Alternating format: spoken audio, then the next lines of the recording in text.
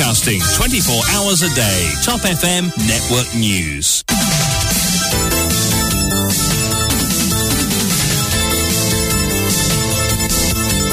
On retrouve Vishwani pour le journal. Bonjour Vishwani. Bonjour Nevin, bonjour à tous. Arrêté par là-dessous hier matin, Steve Juliette est décédé dans la soirée. Les avocats de la famille, Maître Tilak Dari et Goudari, réclament une enquête sur les circonstances entourant son décès, également à ce qu'une autopsie soit effectuée.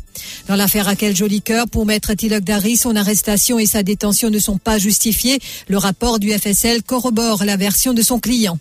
À résidence Kennedy, pendant ce temps, une foule hostile a fait échouer une opération de là-dessous et permet à 2 suspects arrêtés et menottés d'échapper aux policiers.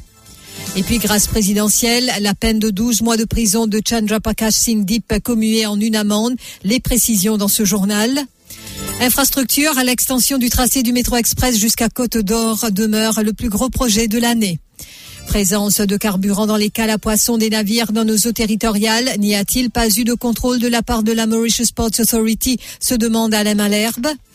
Chez Mauritius Telecom, Sudhir Radhabi Singh transféré au Telecom Campus. Et puis, Harvesh Sigoulam, le gouverneur de la Banque de Maurice, qui se voit décerner le trophée de Central Banker of the Year 2023 pour l'Afrique.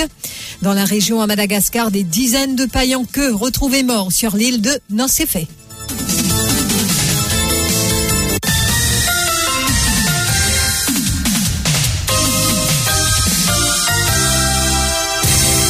Arrêté par là-dessous hier matin, Steve Juliette est décédé dans la soirée. Ses avocats, donc les avocats de la famille, Maître Tilak Dari et Goudari, réclament ainsi qu'une enquête sur les circonstances entourant son décès soit effectuée, également à ce qu'une autopsie soit pratiquée. Des images d'une vidéo qui circule sur les réseaux sociaux semblent indiquer que des individus étaient en train de forcer quelqu'un à entrer dans un véhicule, un 4x4, sous les protestations de ses proches. L'incident s'est produit à Cité Saint-Clair Goodlands hier vers 11h. C'était lors d'une perquisition des membres de là-dessous, précise d'ailleurs Maître Sanjeev Tilak Dari et Anup Goudari, dont les services ont été retenus par l'épouse du défunt Steve Juliette dans un live sur Facebook. Ces derniers allèguent que l'époux de leur cliente a été brutalisé.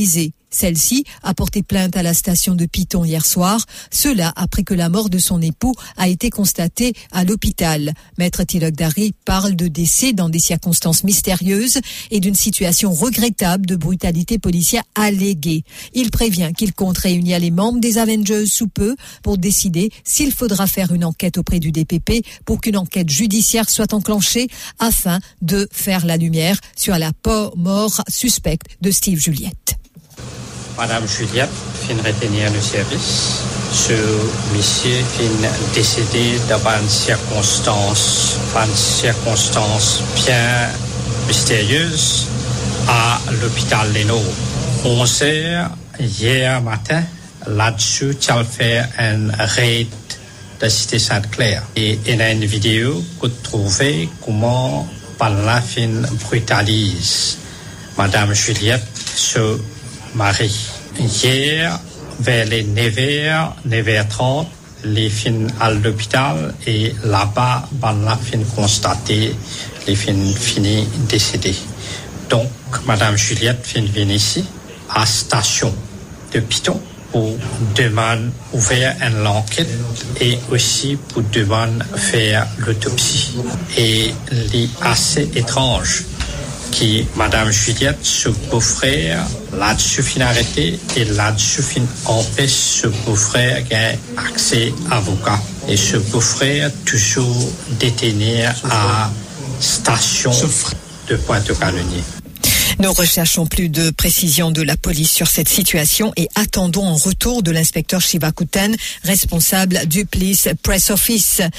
Pendant ce temps, l'affaire Raquel Jolicoeur, donc, a été appelée devant le tribunal de Port-Louis hier, jeudi 5 janvier, pour la radiation des charges provisoires qui pèsent sur lui, notamment pour actes de terrorisme sous la Prevention of Terrorism Act, possession d'armes à feu et d'explosifs et de trafic de drogue. Les avocats du chanteur du groupe 666 Six Armada, Maître Sanjeev Tilak Dari et Akil Bissessar ont formulé une nouvelle motion pour la radiation des charges provisoires qui pèsent sur leurs clients. Pour Maître Tilak Dari, l'arrestation et la détention de Raquel Jolicoeur ne sont pas justifiées et le rapport du FSL corrobore la version de son client. Rappelons que le Forensic Science Laboratory n'a décelé ni empreinte ni ADN du chanteur sur la drogue et les armes à feu saisies par la police lors de son arrestation le 2 mai dernier. En cours, Raquel Jolicoeur a maintenu que la drogue a été plantée chez lui. L'affaire sera de nouveau appelée le 20 janvier prochain. On fait une motion à Raquel Jolicoeur et d'après l'instruction, ce qu'il est devenu, d'après dernier enquête qu'il prend avec lui, c'est-à-dire PNA sur ADN pour savoir des affaires dynamique, physique, balles, explosifs et la drogue, c'est la drogue. Ce qu'il dit, depuis qu'il a arrêté, il dit prends sur l'empreinte, prends sur ADN, tester, paye pas pour gagner ça affaire-là. Si c'est ce qui peut gagner, c'est pour gagner ADN. C'est là un officier. Tu mets un légat, tu fonces ça dessus la bouche, après tu frottes ça de un sur sac. Ça même tout. Et effectivement, pour FSL, une corrobore version qui Raquel Jolicoeur donne à la police. Donc, sa motion-là peut dire ici qu'il y a certaines bandes policiers se peut servir une charge provisoire comment un colorable device pour arrêter ban innocent quand je mettre ban affaires qui pas simple ça ban innocent là c'est pour capable arrêter et détenir ça ban innocent donc sa qualité charge provisoire là il y a un abuse of process of the court et émotionnel est passé dans sa argument c'est-à-dire sa provisional charge là n'est pas un provisional charge correct je peux servir la cour comme un instrument pour arrêter et punir ban innocent. Une foule hostile qui fait échouer une opération de là-dessous et permet à 2 suspects arrêtés et menottés d'échapper aux policiers. Une vidéo de la scène circule sur les réseaux sociaux. On y voit des membres du public s'en prendre à des officiers de la brigade antidrogue. Cela s'est passé mardi à Résidence Kennedy. L'intervention des habitants a permis aux suspects de s'enfuir. Stéphane Douce, Namrata Dilchan. C'est sur la base d'informations précises que les officiers de la brigade antidrogue de l'Ouest se sont rendus à Résidence Kennedy à 4 bornes. Ils avaient été informés qu'une transaction de drogue allait être effectuée. Sur place, les policiers ont aperçu une voiture avec 3 personnes à bord. En voyant les policiers, le conducteur a fait marche arrière pour tenter de les semer. Mais il s'est vite retrouvé coincé entre 2 véhicules de police. Il est même entré en collision avec l'un d'eux. Les 3 occupants de la voiture ont alors tenté de prendre la fuite à pied. Cependant, ils ont rapidement été rattrapés par les limiers de là-dessous. Ils ont commencé à injurier les policiers tout en leur demandant de ne pas fouiller leur véhicule en raison de l'accident. Cependant, peu après son arrestation, selon la version des policiers, l'un des suspects a commencé à crier et à demander aux habitants de venir l'aider. Une 50aine de personnes se sont regroupées autour des 3 véhicules de police. Elles ont essayé, dans un premier temps, de libérer le suspect. Malgré la foule hostile, les policiers ont pu faire monter le conducteur connu des services de police et à un de ses acolytes dans un véhicule de la police. Mais là, dans la foule, un homme a surgi et a commencé à donner des instructions sur la façon d'extirper le suspect des mains des policiers. La foule a continué à grossir,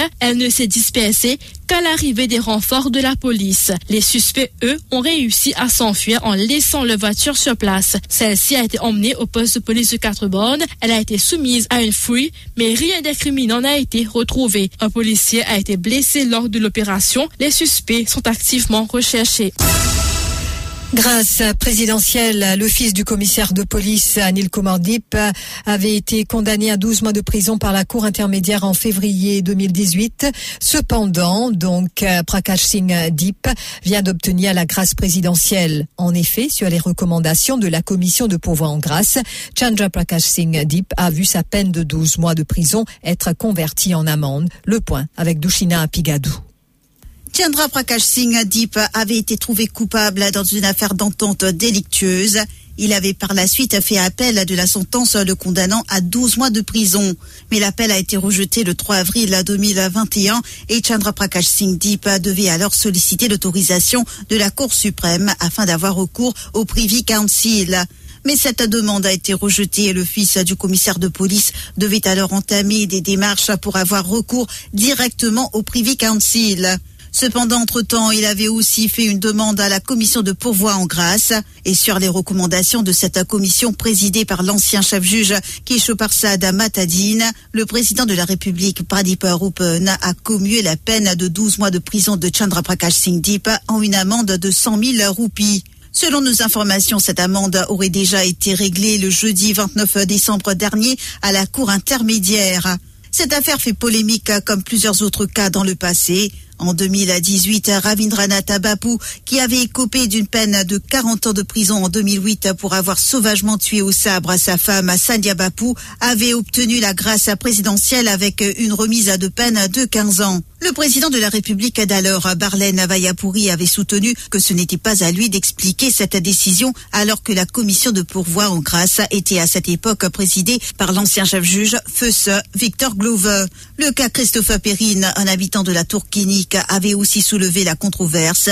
Il avait été condamné pour viol d'une touriste française de 16 ans à Blue Bay en 2009, mais il avait aussi obtenu la grâce présidentielle. Autre cas très controversé, celui du baron de drogue Perumal Viren, condamné à 34 ans de prison en 2012. Il a bénéficié en août 2017 d'une remise de peine de plus de 5 ans. Une affaire qui avait soulevé un tollé à tel point que lors de la commission d'enquête sur la drogue, l'ex-juge Paul Lamchanglin avait soutenu que cela envoyait un mauvais signal. Dans un entretien, l'ex-président de la commission de pourvoi en grâce et ancien chef-juge Feus Victor Glover avait répondu que plusieurs facteurs et circonstances sont pris en considération lorsqu'il s'agit d'accorder une remise de peine. Selon la Constitution, si le président de la République n'est pas d'accord avec les recommandations faites, il peut renvoyer le cas précis à la commission de pourvoi en grâce. Mais si les recommandations sont faites à nouveau et renvoyées au président de la République, ce dernier n'a pas d'autre choix que de s'y plier. Tout à fait autre chose. Parlons infrastructure à présent. Après plus de 2 ans de pandémie, le secteur de la construction est appelé à rebondir cette année. En effet, plusieurs gros projets infrastructurels sont en cours et devraient être complétés en 2023. Namrata Dilchan revient sur les grands chantiers de cette année. Les travaux pour étendre le métro express de Réduit à Côte-d'Or devraient débuter au plus tard fin mars. Le tracé sera de 10,5 km et devrait coûter dans les 13,5 milliards de roupies. L'Inde a accordé une ligne de crédit à Maurice pour cette 4e phase qui comprend 4 structures aériennes. En ce qui concerne la phase 3 du projet, soit Rosil-Réduit en passant par Eben, elle sera opérationnelle fin janvier. Qui dit métro express dit aussi développement des urban terminals. Si celui de Port-Louis est opérationnel, ceux de Rosil, 4 bornes, Vakwa ou encore Cupip devraient sortir de terre cette année. Les travaux pour celui de Côte-d'Or devraient débuter fin 2023 ou début 2024. Par ailleurs, le plus gros projet du Road Decongestion Program, soit le Coromandel-Sorez Link Road, devrait être prêt d'ici juin 2023. Ce sera le pont le plus haut de Maurice, soit 123 mètres. Il est long de 330 mètres. Cette nouvelle route enjambe le ravin de Grande-Rivière Nord-Ouest. Autre projet d'envergure qui devrait être complété cette année est la phase 1 de la Vigie la brasserie Bossonge. Cette route longue de 27 km permettra aux habitants du sud de se rendre à Ficanflac sans passer par Cupip, Vakwa ou 4 bornes. La phase 1 qui relie la Vigie à la Marie devrait être prête d'ici fin mars. Le coût de ce projet est d'environ 1,6 milliard de roupies. Les travaux pour la construction de l'autopont à hauteur du rond-point de Kédé arrivent à terme. L'objectif de ce flyover est de faciliter la circulation au niveau de l'entrée et la sortie nord de Port-Louis sur l'autoroute. Au coût de 350 millions de roupies, ce projet fait aussi partie du Road Decongestion Program. Le bypass de Verdun est un autre projet routier qui est en passe d'être concrétisé. À ce stade, les travaux sont complétés à 75%. carburant. Le projet vise à faciliter la circulation entre Saint-Pierre et Verdun jusqu'à quartier militaire. Un autre projet verra bientôt le jour. Il s'agit d'un échangeur au niveau du rond-point d'Ébène. C'est un projet au coût de 524 millions de roupies. Le gouvernement mise beaucoup sur les logements sociaux. En 2023, il est prévu que 650 maisons soient construites à Dagotière, cela au coût de 1,3 milliard de roupies. À Martaba, 300 maisons doivent normalement sortir de terre au coût de 600 millions de roupies. À la Valette-Bambou, c'est 220 maisons qui devraient bientôt voir le jour. Elles coûteront 560 millions de roupies. Présence de carburant dans les cales à poissons des navires dans nos eaux territoriales. En effet, 2 navires ont été interceptés quittant le territoire mauricien avec du carburant dans les cales. Le Hungji Vey de 21 avec dans ces cales à poissons plusieurs milliers de litres de diesel. Une notice of detention avait été servie à ce navire. Alors que le Franivan, un autre navire battant pavillon espagnol cette fois, avec 3000 litres de carburant dans les cales à poissons, a aussi été intercepté. Sollicité pour une réaction, Alain Malherbe, expert en affaires maritimes, insiste qu'il s'agit d'une pratique tout à fait normale de garder du carburant dans les cales à poissons. Cependant, il se demande si les autorités portuaires pensent qu'il s'agit d'un problème. Pourquoi il n'y a-t-il pas eu un contrôle avant que ces navires n'entrent dans la zone portuaire et avant qu'ils ne la quittent, dit-il? Mettre du carburant additionnel dans les cales de poissons vides a toujours, je répète et je précise, a toujours été la pratique dans Port-Louis. Donc ce qui m'étonne, c'est que subitement les autorités se réveillent et réalisent que c'est une chose illégale. Maintenant, il y a 2 questions qui se posent. Si les autorités prétendent que le bateau faisait trafic du carburant en pleine mer, il n'était pas loin, il était au large du Morne, et qu'il est rentré à Port-Louis avec du carburant dans ces cales déjà, une fois de plus, la Mauritius Port Authority est à pointer du doigt, ainsi que la National Coast Guard. Parce que si c'est illégal, c'est la Mauritius Port Authority qui donne l'autorisation à un navire de rentrer dans le port. Donc, il n'y a pas eu de contrôle. Le navire est rentré dans le port avec un produit illicite dans les cales. Aujourd'hui, c'est du diesel. Demain, ça peut être une bombe qui rentre dans une cale d'un navire. Personne ne sait. Et ensuite, ça va être la catastrophe. Donc, encore une fois, moi, énergiquement, je pointe du doigt la Mauritius Port Authority qui n'a pas fait son boulot et aussi bien que les governments. Moi, à mon avis, je pense que ce carburant a été chargé à Port-Louis. Chez Mauritius Telecom, Sudhira Dabising a été transférée au Telecom Campus. Elle s'occupait jusqu'ici de la fonction de Head of Wellness, mais sa proximité avec Nyamala Ramjouria, Chief Human Resources Officer, lui a valu un transfert de la Telecom Tower au bâtiment de Core à Eben. Dans les milieux concernés, on parle de transfert punitif. Et puis, distinction de The Bank. Le bureau du gouverneur de la Banque de Maurice a annoncé la nouvelle hier.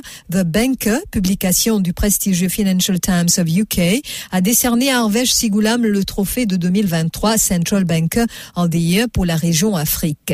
Cela, en reconnaissance, est-il précisé dans la communication du bureau de Harvesh Sigoulam de sa, je cite, gestion du secteur financier du pays pendant l'une des périodes les plus difficiles de son histoire récente. Fin de citation. Depuis qu'il est devenu l'un des plus jeunes gouverneurs de banque centrale en mars 2020. Ce prix est-il précisé aussi? Récompense les responsables qui ont le mieux réussi à stimuler la croissance et à stabiliser leur économie. Une cérémonie de remise des prix sera organisée prochainement. Un peu de divertissement à présent. Qui ne connaît pas les Sega d'Alain Ramanissum? Il fait danser les Mauriciens depuis 30 ans déjà. Pour célébrer sa carrière, Alain Ramanissum vous invite à un spectacle musical intitulé Sega en or ce samedi 7 janvier 2023 à partir de 17h30 au JNG Auditorium à Phoenix. L'artiste promet des surprises lors de cette soirée. C'est une grande affaire pour moi parce que 30 ans en vie musicale, il n'y a pas 1 an, ni 2 ans, ni 3 ans. Nous nous connaissons débat et là, nous avons vraiment fait ça ensemble avec le grand public, tout le monde fans qui est là même présent dans l'île Maurice. D'ailleurs, beaucoup de venir répondre présent avec tout le monde invité, mon camarade, surtout mon camarade artiste, Segachi, parce que le concert c'est Sega en eau, 30 ans en vie musicale à la Ramansam au GNG. Pour moi, c'est un grand hasard. En tout cas, c'était un spectacle, moi, j'ai trouvé son et lumière pour une gros l'ambiance musicale. Aussi, là, dans invité pas bien qui n'est dans la famille musicale, c'est le son Cassia Roux, ça c'est les musiciens qui viennent créer même le groupe Cassia qui pas pas moi arrivé un moment et que je suis fait un d'affaires. Bon, ça c'est une surprise de la soirée. Puis il y a beaucoup d'artistes et surtout le groupe Ravana aussi présent là même avec l'arrangement musical. Et le Rabeg sera aussi de la partie. Tout peut déroule marée correct et la répétition surtout, tout peut donner le tout pour le 7 janvier. Et moi aussi, mon pari pour s'entendre le comme à moi, bien sûr. Ce sera pas un concert, plutôt un spectacle musical que pour une son, lumière et les danseuses surtout qui nous préparent une jolie chorégraphie pour. Alors, ce me paraissent beaucoup de tickets, surtout pas tant de derniers, après je peux venir et surtout, je t'ai naissance pas gagner un ticket sur la porte. C'est qui m'a dit, qu'il finit, prend un ticket aussi, vine bonnet, comme ça, nous rentre à l'air et qui conseil là commence justement à l'heure. Les billets, rappelons-le, sont en vente en ligne sur le site otayo.com.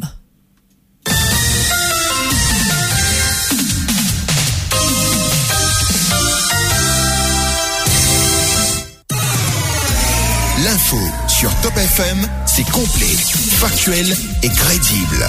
Top FM, écoutez la différence. Top FM, Mauritius.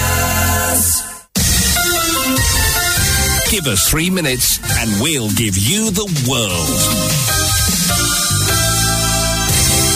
Plusieurs dizaines de Payanqueux retrouvés morts sur l'île de Nocifé dans le sud-ouest de Madagascar. Cette petite île inhabitée est connue pour être l'un des seuls sites de nidification de ces oiseaux marins et attire chaque année de nombreux touristes. Une enquête est en cours pour déterminer les causes précises de leur mort. Et puis, le président russe Vladimir Poutine a ordonné ce jeudi à ses forces d'appliquer un cessez-le-feu en Ukraine les 6 et 7 janvier, aujourd'hui et demain, à l'occasion du Noël orthodoxe. Après une demande en ce sens du patriarche Kirill, cet appel avait été balayé par le conseiller de la présidence ukrainienne qui a fustigé sur Twitter avant l'annonce de Poutine une éventuelle trêve de piège cynique. Et cette annonce de cessez-le-feu a également été critiquée par plusieurs capitales occidentales. Washington y voyant une façon pour Vladimir Poutine de chercher à se donner de l'air. Le président russe était prêt à bombarder des hôpitaux, des crèches et des églises. Le 25 décembre et lors du Nouvel An a dénoncé Joe Biden lors d'un discours à la Maison-Blanche, ce qui nous amène au rappel des titres.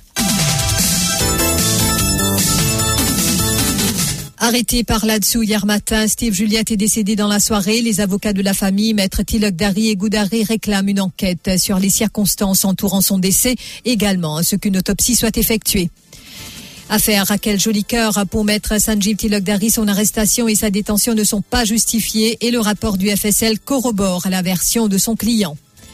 Grâce présidentielle, la peine de 12 mois de prison de Chandra Prakash Singh Deep commuée en une amende. Infrastructure, l'extension du tracé du métro express jusqu'à Côte d'Or demeure le plus gros projet de l'année. Présence de carburant dans les cales à poissons des navires dans nos eaux territoriales. N'y a-t-il pas eu de contrôle de la part de la Mauritius Ports Authority, se demande Alain Malherbe. Également dans l'actualité, Harvesh Sigoulam, le gouverneur de la Banque de Maurice, qui se voit décerner le trophée de Central Banker of the Year 2023 pour l'Afrique. Et dans la région à Madagascar, des dizaines de Payanqueux retrouvés morts sur l'île de Nocifé. Merci d'avoir suivi ce journal. Dans quelques instants, je vous retrouver pour la page financière. À tout à l'heure.